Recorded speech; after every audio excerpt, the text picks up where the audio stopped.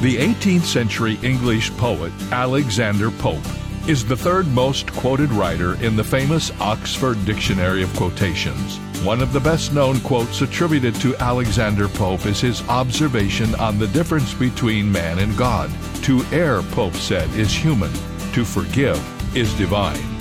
Every human being knows it is natural to sin and make mistakes. And we all know it is not natural to forgive the sins and mistakes of others. The Apostle Peter illustrated this when he asked Jesus how many times he had to forgive others. Basically, Jesus suggested that if you're counting, you are not forgiving.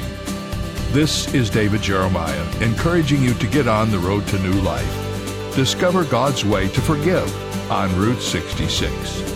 Route 66, driving the word home. Log on to Route66Life.com. Start your journey home today.